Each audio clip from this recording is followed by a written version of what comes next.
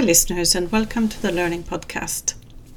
This episode is about mathematics and the role math plays in our lives, a topic that I have pondered for a long time but can't remember hearing much about.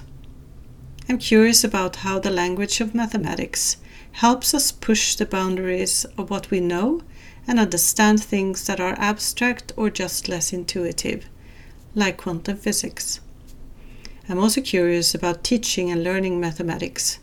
Already in primary school, we learn how to express quantities with numbers and perform mathematical operations, such as addition and subtraction, with plus and minus symbols. We tell kids that math is an important subject that will help them get good jobs and manage their money. The math during my later school years felt very technical and more like a competition than useful knowledge.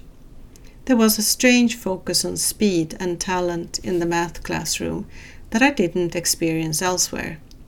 I got the impression that math was a solo endeavor where working through the textbooks and exercises as quickly as possible was the goal. It was allowed, even applauded, to be far ahead of the rest of the class. I cannot remember any real conversations about the increasingly abstract math we were working on, and it seemed that context wasn't important. It was not until years later, when I studied physics and engineering at university, that I realized that nearly everything was expressed and taught through math. Understanding and solving the problems we worked on was all done with math. Mathematics is the language that all my professors relied on for discussing their courses, concepts, and problems. Even though I eventually got sufficiently fluent in mathematics, I never stopped thinking about the common image of math as something that's purely technical, very difficult, and almost mysterious. To help me make sense of this, I've invited Stephen Rayan, professor in mathematics at University of Saskatchewan in Canada. Stephen has a PhD in mathematics from the University of Oxford and was a postdoc at the University of Toronto before joining the University of Saskatchewan in 2016. Stephen is a mathematician who is influenced in large part by physics. He works a lot with other disciplines and in particular with physicists in quantum science and technology. Stephen leads University of Saskatchewan's signature area in quantum innovation, and is also the director of Quanta, the university's quantum center. Stephen is also a much appreciated teacher and educator who has a knack for making complex concepts in math and physics accessible to audiences broadly. He recently gave a TEDx talk about the mathematics and art behind quantum magic. I'm very lucky to have Stephen as a guest in this episode. Hello, Steve, and welcome to the Learning Podcast. Hi, Anna. Thanks for having me. So as it happens, we're recording this on April 14th, which is also the World Quantum Day. How are you celebrating? Oh, well, I'm definitely celebrating in a few different ways. I guess one is this podcast, which I think will be a lot of fun, at least for me. Another is that our Department of Mathematics and Statistics here at University of Saskatchewan is having its graduation banquet tonight. And I think there's no better way to celebrate World Quantum Day than seeing another cohort of bright young minds ready to change the world with their mathematical thinking. Excellent. Yeah, I hope you have a nice evening then. When and why did you become interested in mathematics? That's a good question. Well, I'm not sure I've ever been interested in math for its own sake, even though I'm a professor of mathematics. That might sound like a funny comment, but in truth, I'm really just interested in why things work. My relationship to mathematics has been one of skepticism, actually.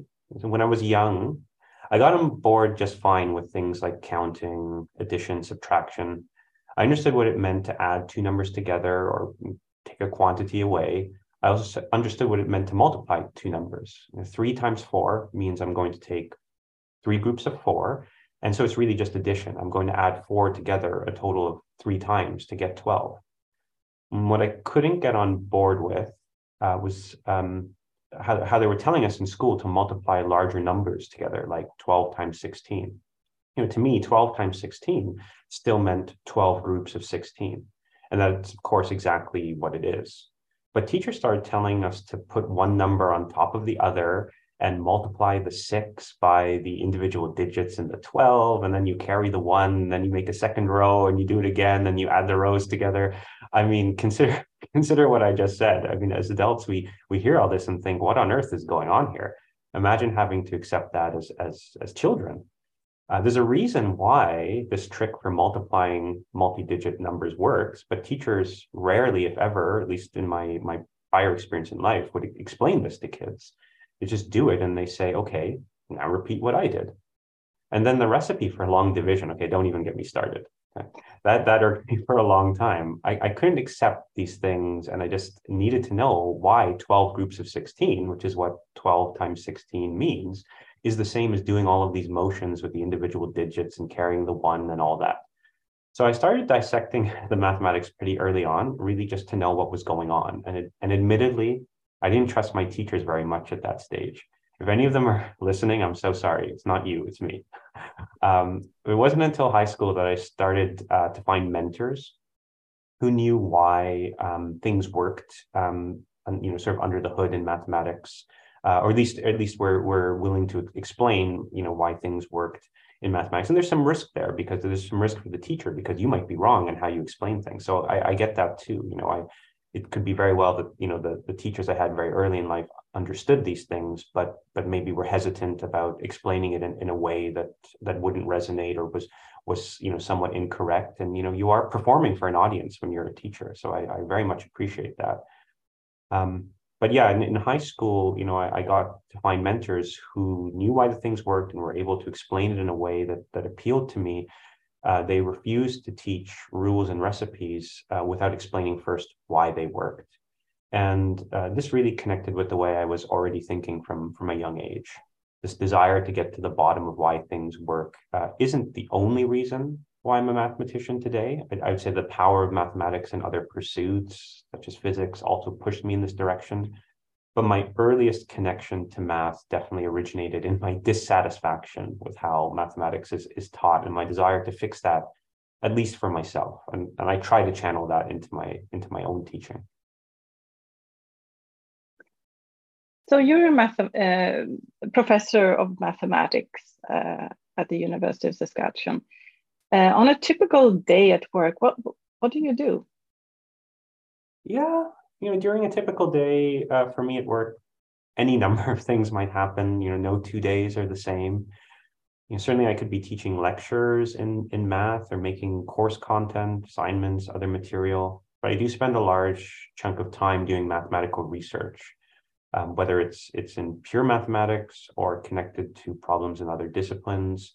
Hard to quantify the time spent here or even where I'm spending it. When I'm doing research, I'm somehow highly delocalized. I could be at the chalkboard in my office or a chalkboard in an empty classroom. Sometimes I need to go to a larger room because the amount of space around me, the geometry of the room affects how I think. Different rooms give me different ideas. Sometimes I'm scribbling mathematics down on notepads at a coffee shop on campus.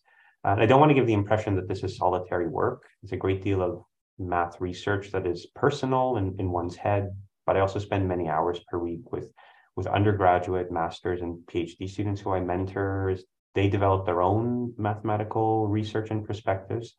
I try to inspire them and give them clues about how to advance their work. In the process, though, they inspire me.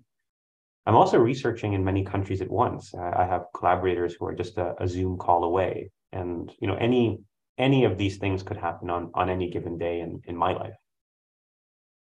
It sounds as if it's a social form of work. It is. It's again, on the one hand, very personal. I think, mathematicians have very individual ways of thinking about the world and their work, the mathematics, how it connects to other parts of mathematics or to everyday experience. But we're constantly reshaping one another's thoughts. We encounter another mathematician, again, whether it's a student who I'm mentoring or a mentor of mine, from an earlier part in my life, or even just someone I've met at a conference, just no prior connection. But almost certainly the mathematical conversations we have will completely change my outlook on the discipline and where it's going for me. I find, constantly these discussions, the social aspect of mathematics is transformative. And I think that's something that people would find surprising about mathematics, that it's so social, that we need to go out and find another mathematician, talk to them about the mathematics we're doing, and now I have a completely new way to think about this, and it's going to change everything I do. These kind of aha moments, these eureka moments stemming from conversation are happening all the time. So you work frequently with scientists in other fields. Why are scientists broadly, in fields other than mathematics, speaking math all the time? Because this is my impression. That's a lovely question, Anna. And there is something almost surprising here. When you ask this question, I have to think immediately about a famous article. It was written, or at least published in 1960 by a physicist by the name of Eugene Wigner, who was a key figure in the development of quantum science. He wrote a paper called The Unreasonable Effectiveness of Mathematics in the Natural Sciences. In the paper, he writes something along the lines of the incredible or the enormous usefulness of math in the natural sciences or the physical sciences is something bordering on the mysterious, and that there is no rational explanation for it. That last part of the quote I'm very sure about in my mind, because it keeps resonating with me. Part of this, I think, is our nature. We measure things, and that involves numbers. We want to know how fast something is moving, how much something has grown or shrunk. We have goals in life that can be expressed numerically. It'll be optimal if we have this much yield from our efforts. So we make our lives numerical in these ways. But what's impressive, and what I think Wigner is getting at, is that these numbers behave according to mathematical rules and principles that we wouldn't expect are governing things behind the scenes. Like, for example, if we apply a force to an object, if you lean on it, you push it, it might start moving. In fact, it's accelerating. Its speed, which is part of what we call velocity, that's speed and direction, is changing. It's gone from moving to some non-zero speed. So there's a qualitative relationship that you can already sense right there between force and acceleration. So it's reasonable then to wonder, hey, how much force do you need to apply to something to get a certain acceleration? So you might find ways to measure force and acceleration. So these become numbers now. Okay, I observed that this much force leads to this much acceleration. Now, what's amazing is that for everyday objects, when you compare the force to the acceleration as numbers in the right units, just to inject some of the reality there, you're measuring things in various units. But in any case, when you compare the force to the acceleration as numbers, then the force is always equal to the acceleration multiplied by another number. And that number doesn't depend on the force you apply or the acceleration you're trying to achieve. That number only depends on the object itself. And we call that the mass of the object. This is actually one way to define what we mean by mass or weight.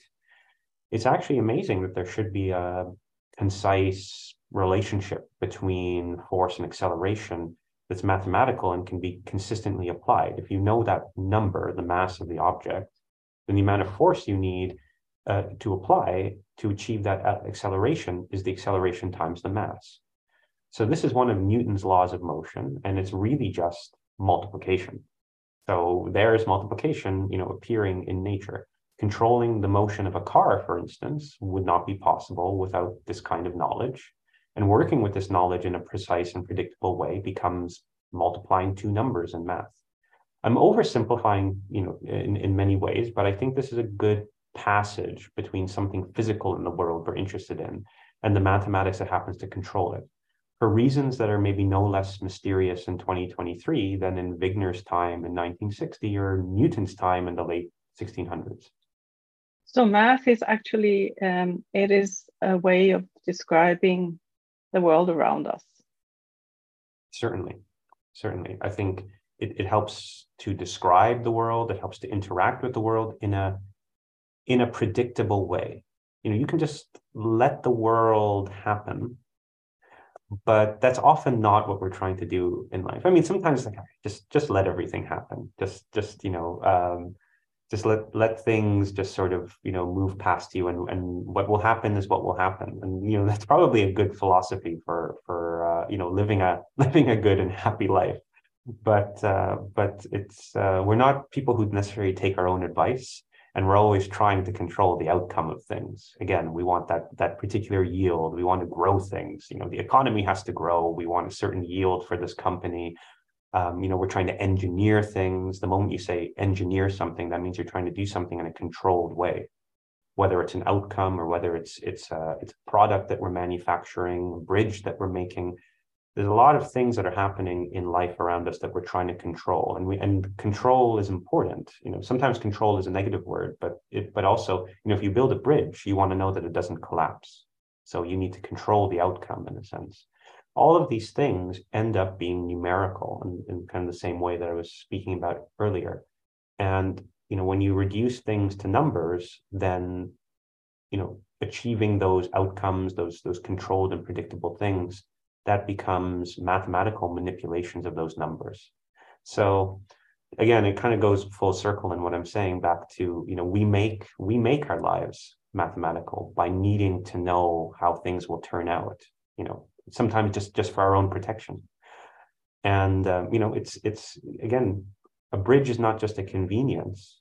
There's a lot of engineering that goes into it to make sure that it doesn't collapse. And the only way it doesn't collapse is knowing about all of these laws of physics, Newton's laws, that eventually at the end of the day are, multiplication and addition. So we cannot escape mathematics in our lives.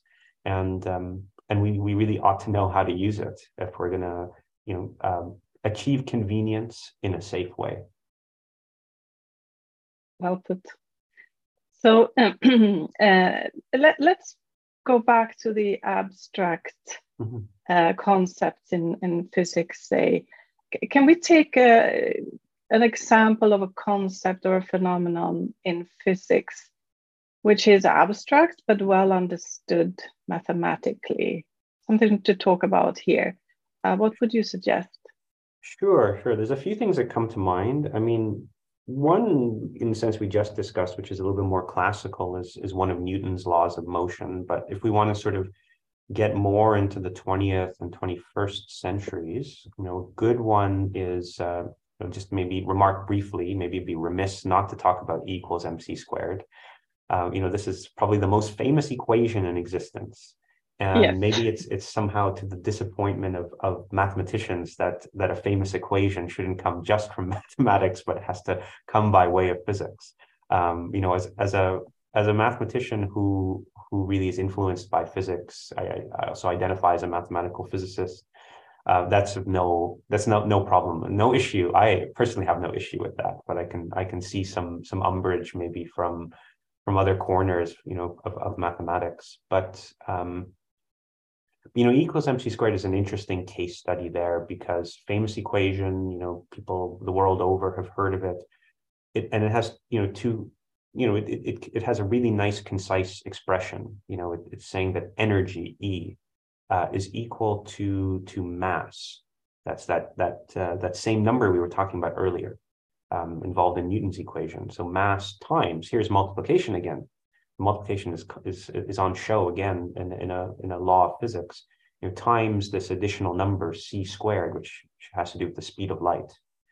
And this is a really interesting equation because, again, it's concise, it's easy to write down. It only involves 3 letters, a number, and an equal sign. So as far as it's not one of those blackboard filling equations that you see in movies. So it's easy to say, even if we don't necessarily have an appreciation of what the individual letters are for in this equation.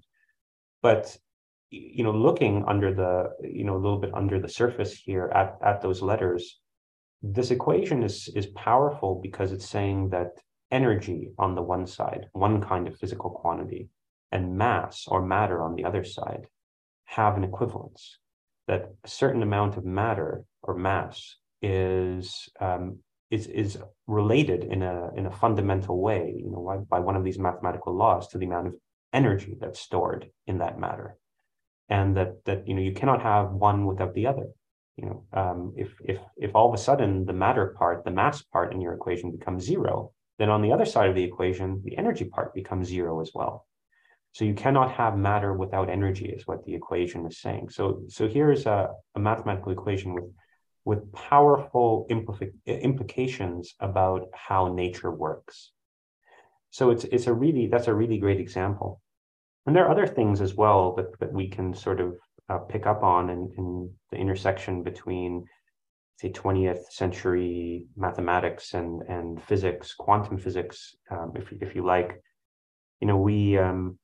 If we think about everyday objects, something you might be interested in, going back to our discussion of motion, you might be interested in knowing the position of an object at a given moment and its velocity. Again, its kind of speed and direction. Those might be, depending on what you're interested in. Again, it could be a car. You could be tracking a car for some reason. You want to know its position. You also want to know how fast it's going and in which direction it's going in.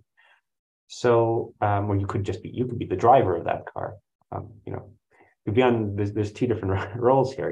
Let's hope you're not doing something that means that people need to track where you are in real time. That's a different discussion maybe. But in any case, there's reasons why you might want to know the position of something, why you might want to know the velocity of something. And you could say that maybe I'll try and keep track of the position first and then worry about the velocity, or maybe I'll do it in the other order. Oh, okay, I'm going to look at the speedometer and then I'm going to figure out where I am. I mean, it's not a discussion you usually have with yourself because in a sense it doesn't matter. These two things are more or less the order in which you do these things is not something that usually makes a difference. I was careful to say for everyday objects, but when you look under the surface of nature and you start looking at the tiniest particles that make up nature, this concern starts becoming a reality. Measuring position and then velocity, or measuring velocity and then position, might lead to different outcomes, different readings, actually, for your some quantum particle that's moving, like an electron, some tiny quantum car, let's say, that's microscopically moving through matter, through some material, and you're trying to keep track of this. You measure the position first and then the velocity. You measure the velocity first and then the position, might lead to different outcomes. And one way to think about that is if you're moved, just think about moving in a city. If you go 2 blocks west and then 3 blocks south, you hope that if you go 3 blocks south and then 2 blocks west, you would end up in the same spot. But what we're saying is that in the quantum world, that might not happen. And that's one of the interesting sort of things that we understand well mathematically, but it's kind of an abstract concept. We actually have an equation, a very concise equation, that describes this we call the lack of commutativity, this effect at a quantum level of doing 2 different processes in 2 different orders might lead to a different outcome. So this is something that this is an idea that would have been, I think, very difficult to develop and understand, even though we can talk about it in a very conceptual way, again, about 2 blocks west and 3 blocks south versus 3 blocks south and 2 blocks west.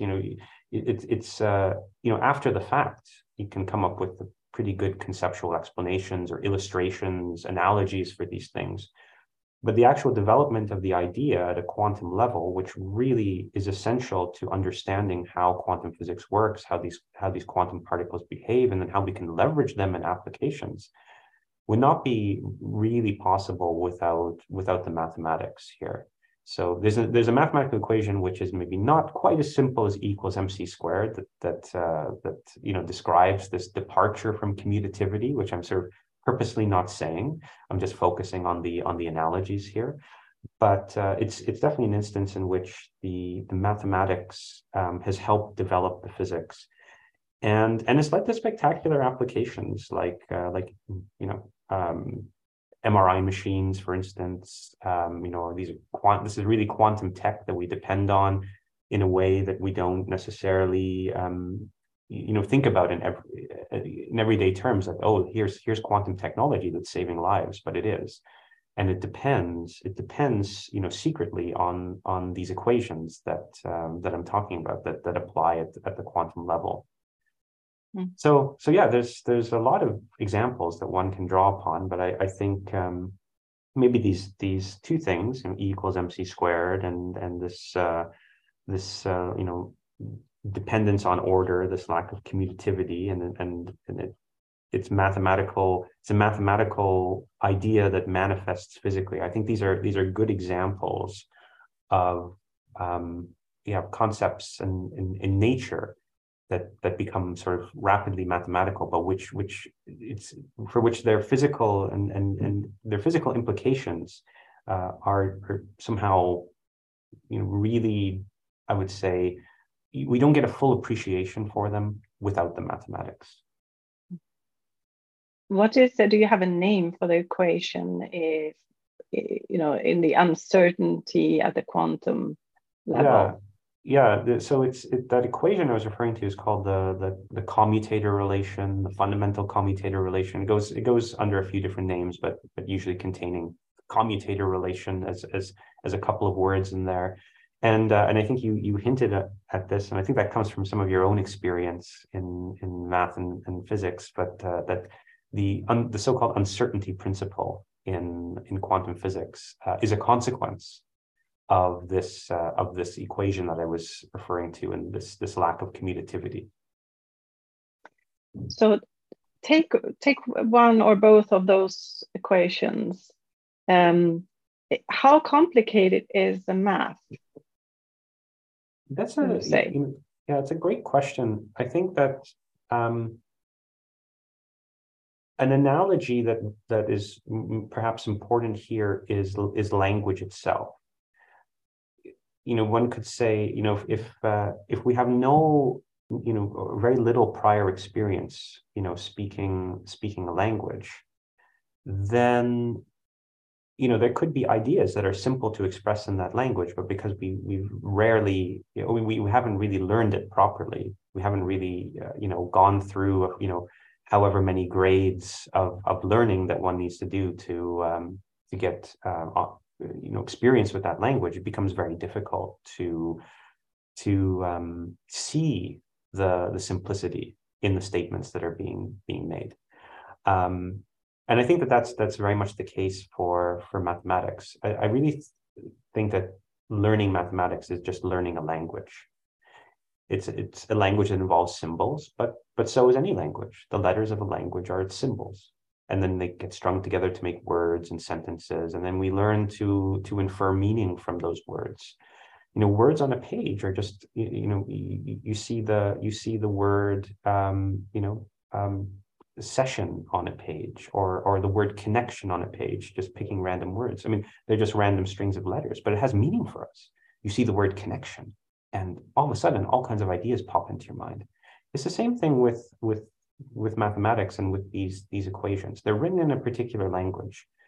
It might be a language that one doesn't have much experience with because maybe they were dissatisfied at an early age with how mathematics was unfolding for them.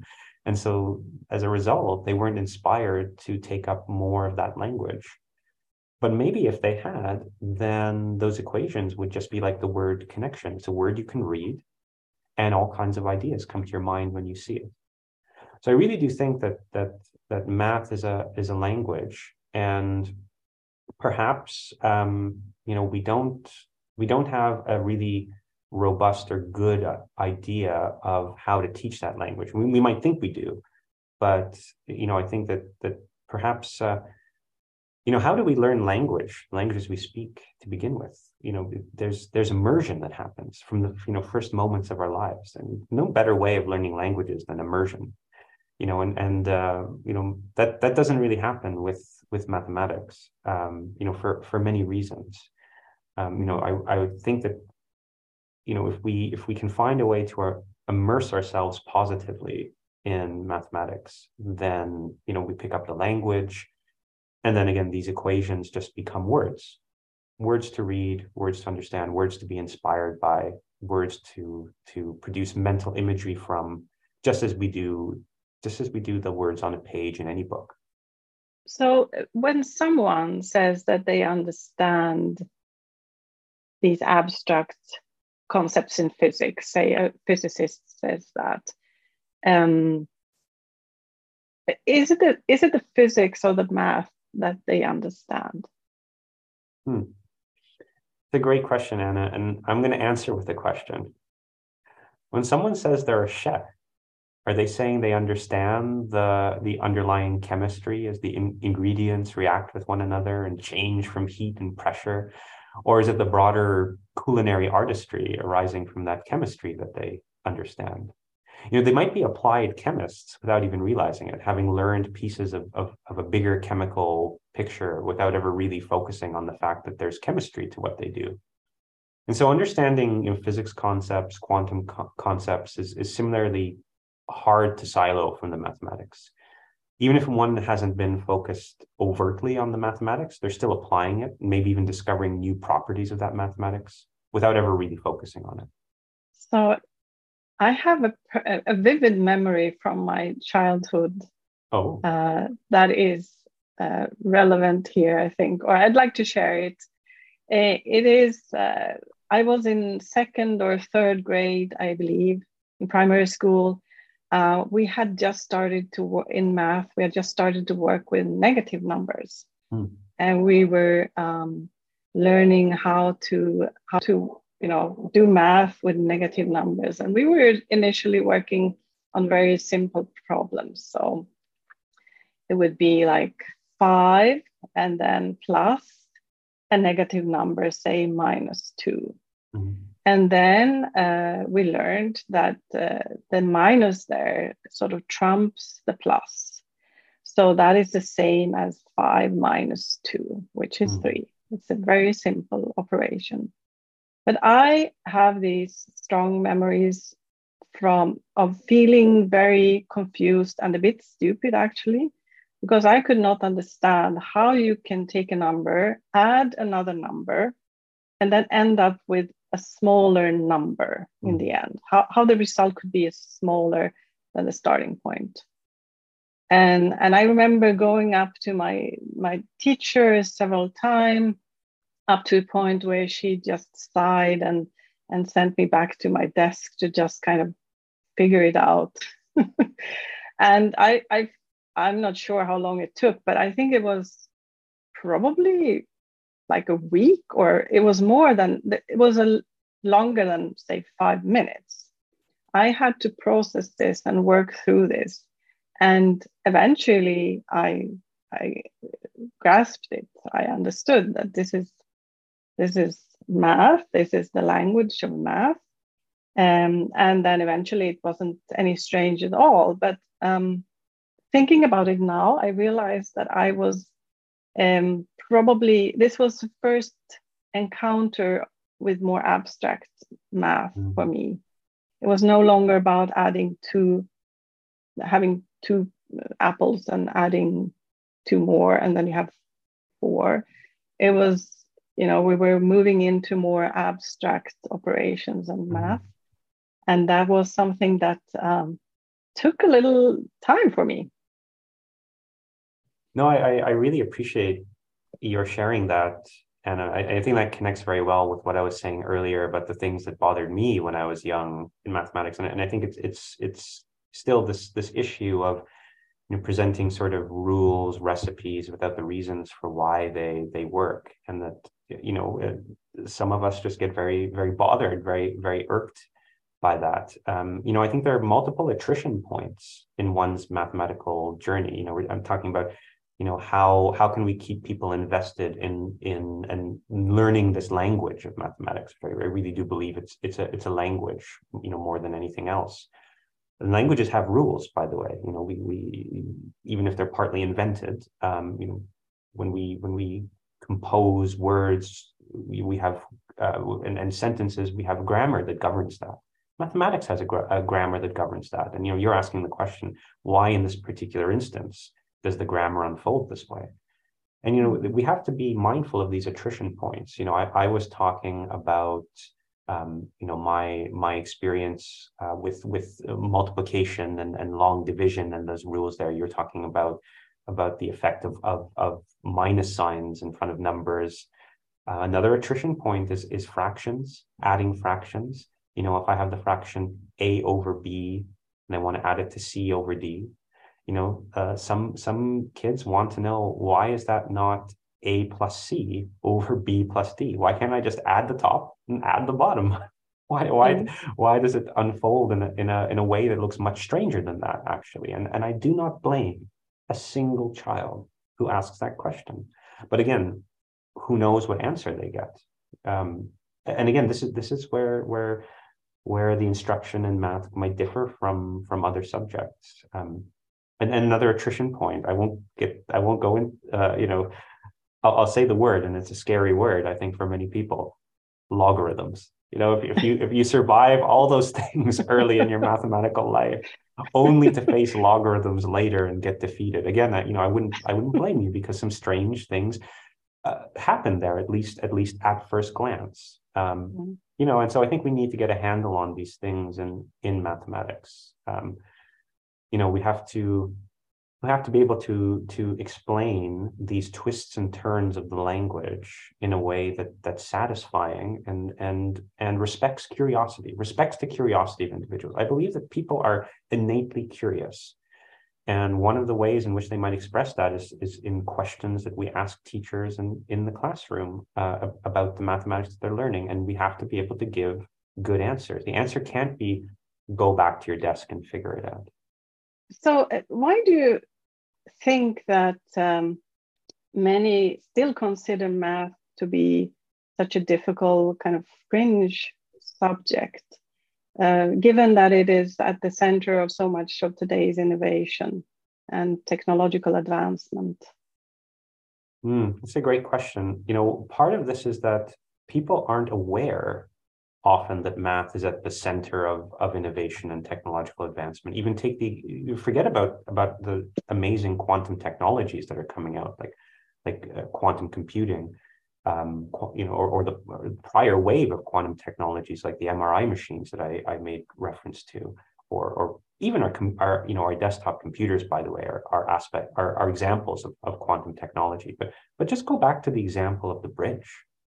Again, bridges, would not be possible without mathematics. But we think about it as engineering. We think about the engineers. We think about the construction workers who come in and they play vital roles. The engineers, the other workers who come in and fashion that bridge almost from nothing, and that has to be celebrated.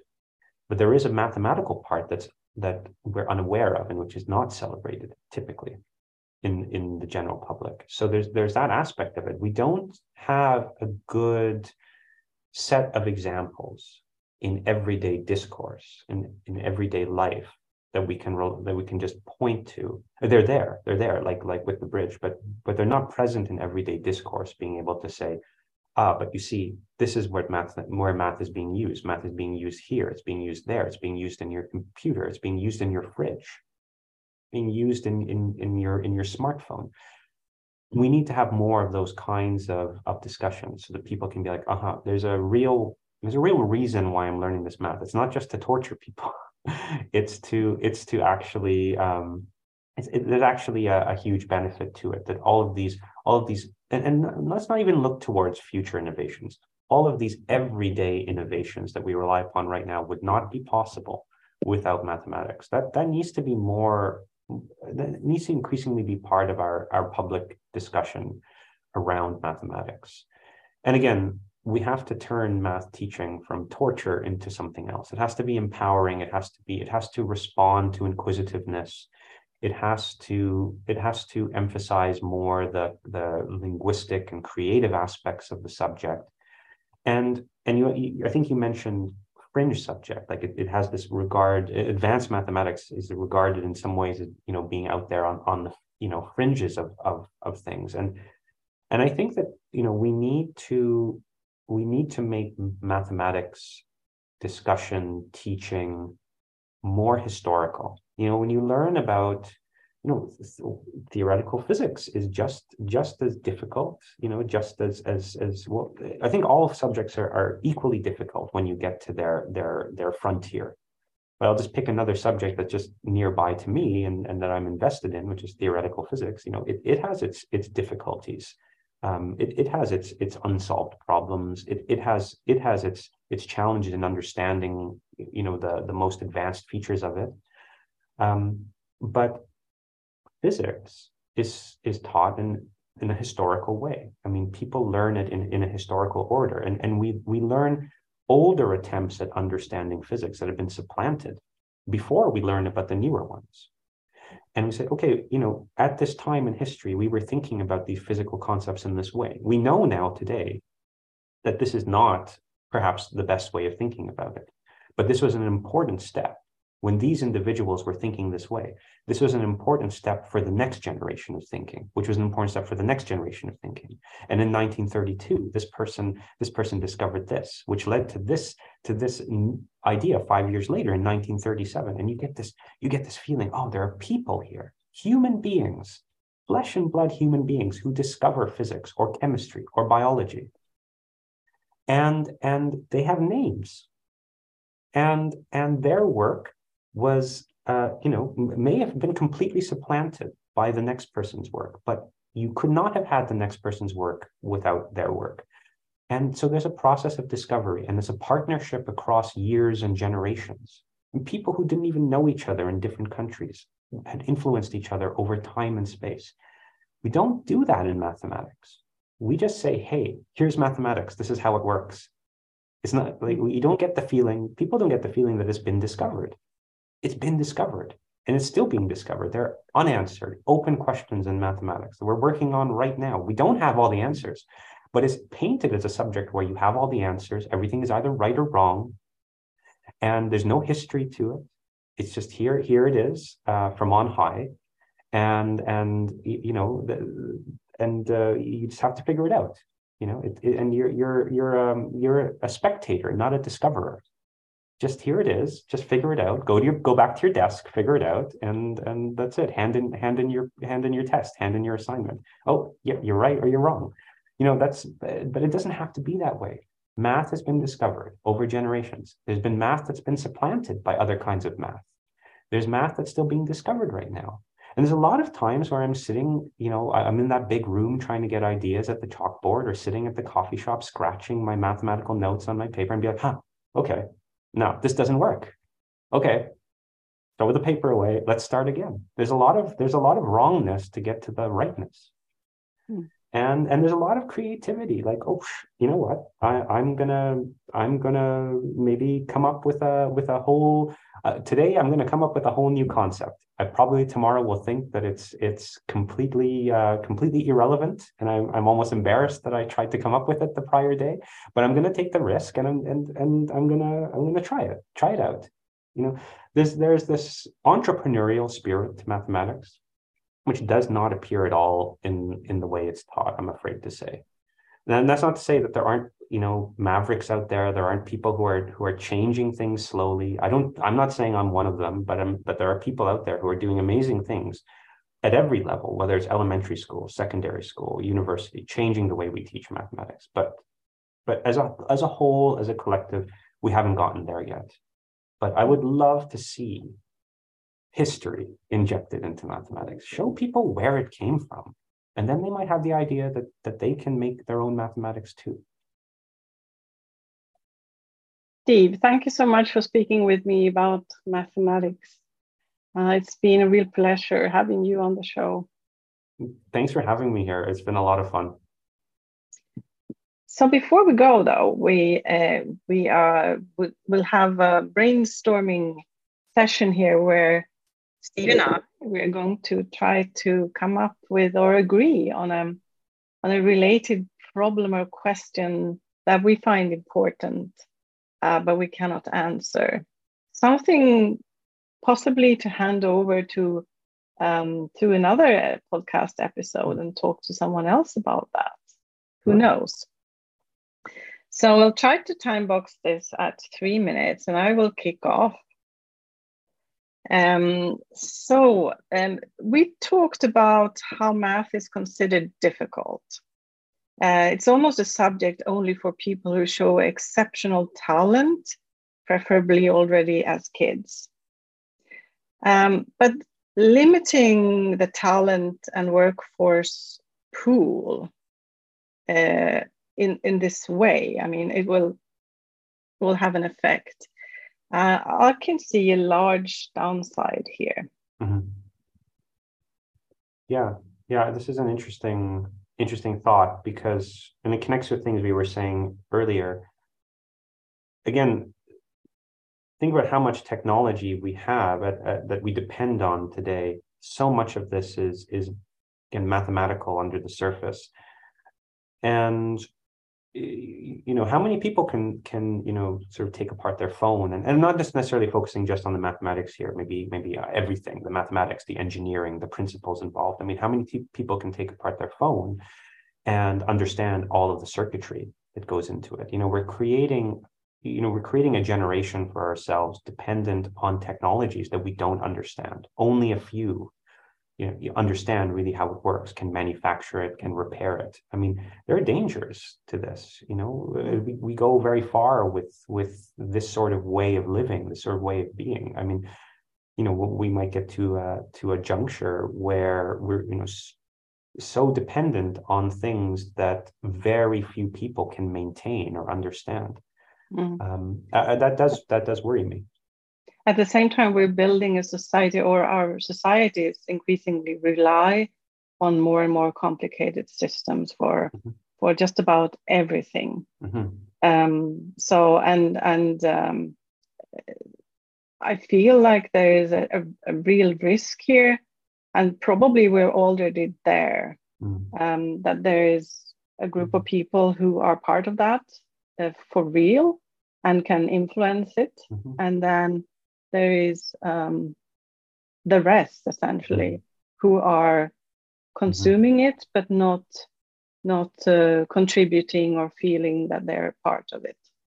Well, I think you're absolutely right. I mean, there is the sort of democratization factor, and the somehow the creation of content and platforms, tools, networks, or perhaps increasingly only in the hands of a few.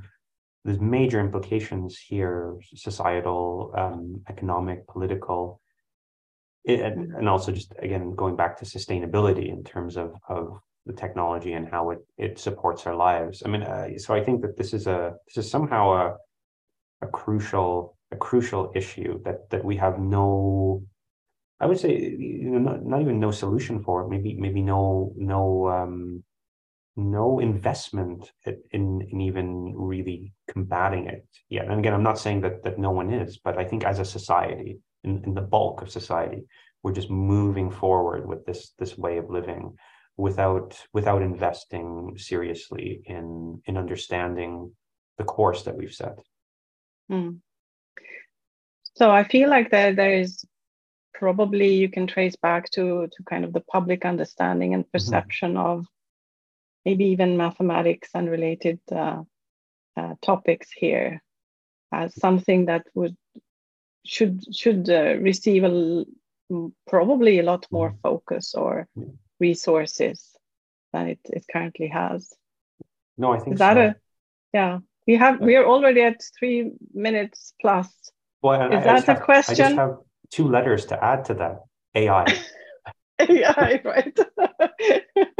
Yes, I think it's becoming clear to everyone already, or very soon, that we're heading into a new era. Oh, certainly. And I think that these issues of democratization, sustainability of technology, but also even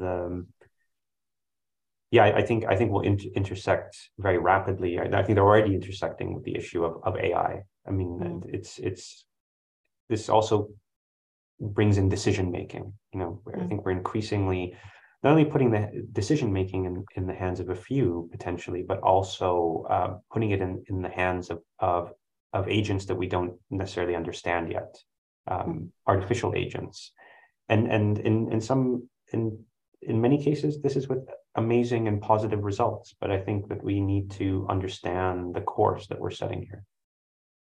So democratizing the basic sciences, the underlying sciences, is how to do that more and better. Is that a good question? I think it's a good question because, there's I think, again, it goes back to things that we were saying in our chat. There's this talk at times of citizen science, people going out and taking science into their own hands, using the scientific method in everyday life. That, it doesn't have to be in a lab, it doesn't have to be in a university, but what about backyard science, or science that just happens out in the public domain? We could add citizen mathematics to that. I would love to, because again, we were doing this when we were pushing back on the minus signs and on the long division, trying to take that into our own hands. I think so. There's two things here that I think we can and should democratize science and mathematics by doing more of it in our own lives, immersing ourselves in it, and then we become conversant in those languages that we're afraid of. But at the same time, it also needs to start happening early in life. I mean, yes, of course, you could take it up when you're 30, you could take it when you're 60, take it up when you're 85. I mean, that's wonderful things. But the sooner one starts, thinking that way in life, I think the better for everyone. So, and we have to provide all the encouragement we can to inquisitiveness. Again, it's back to, do we send people back to their desks, go figure it out?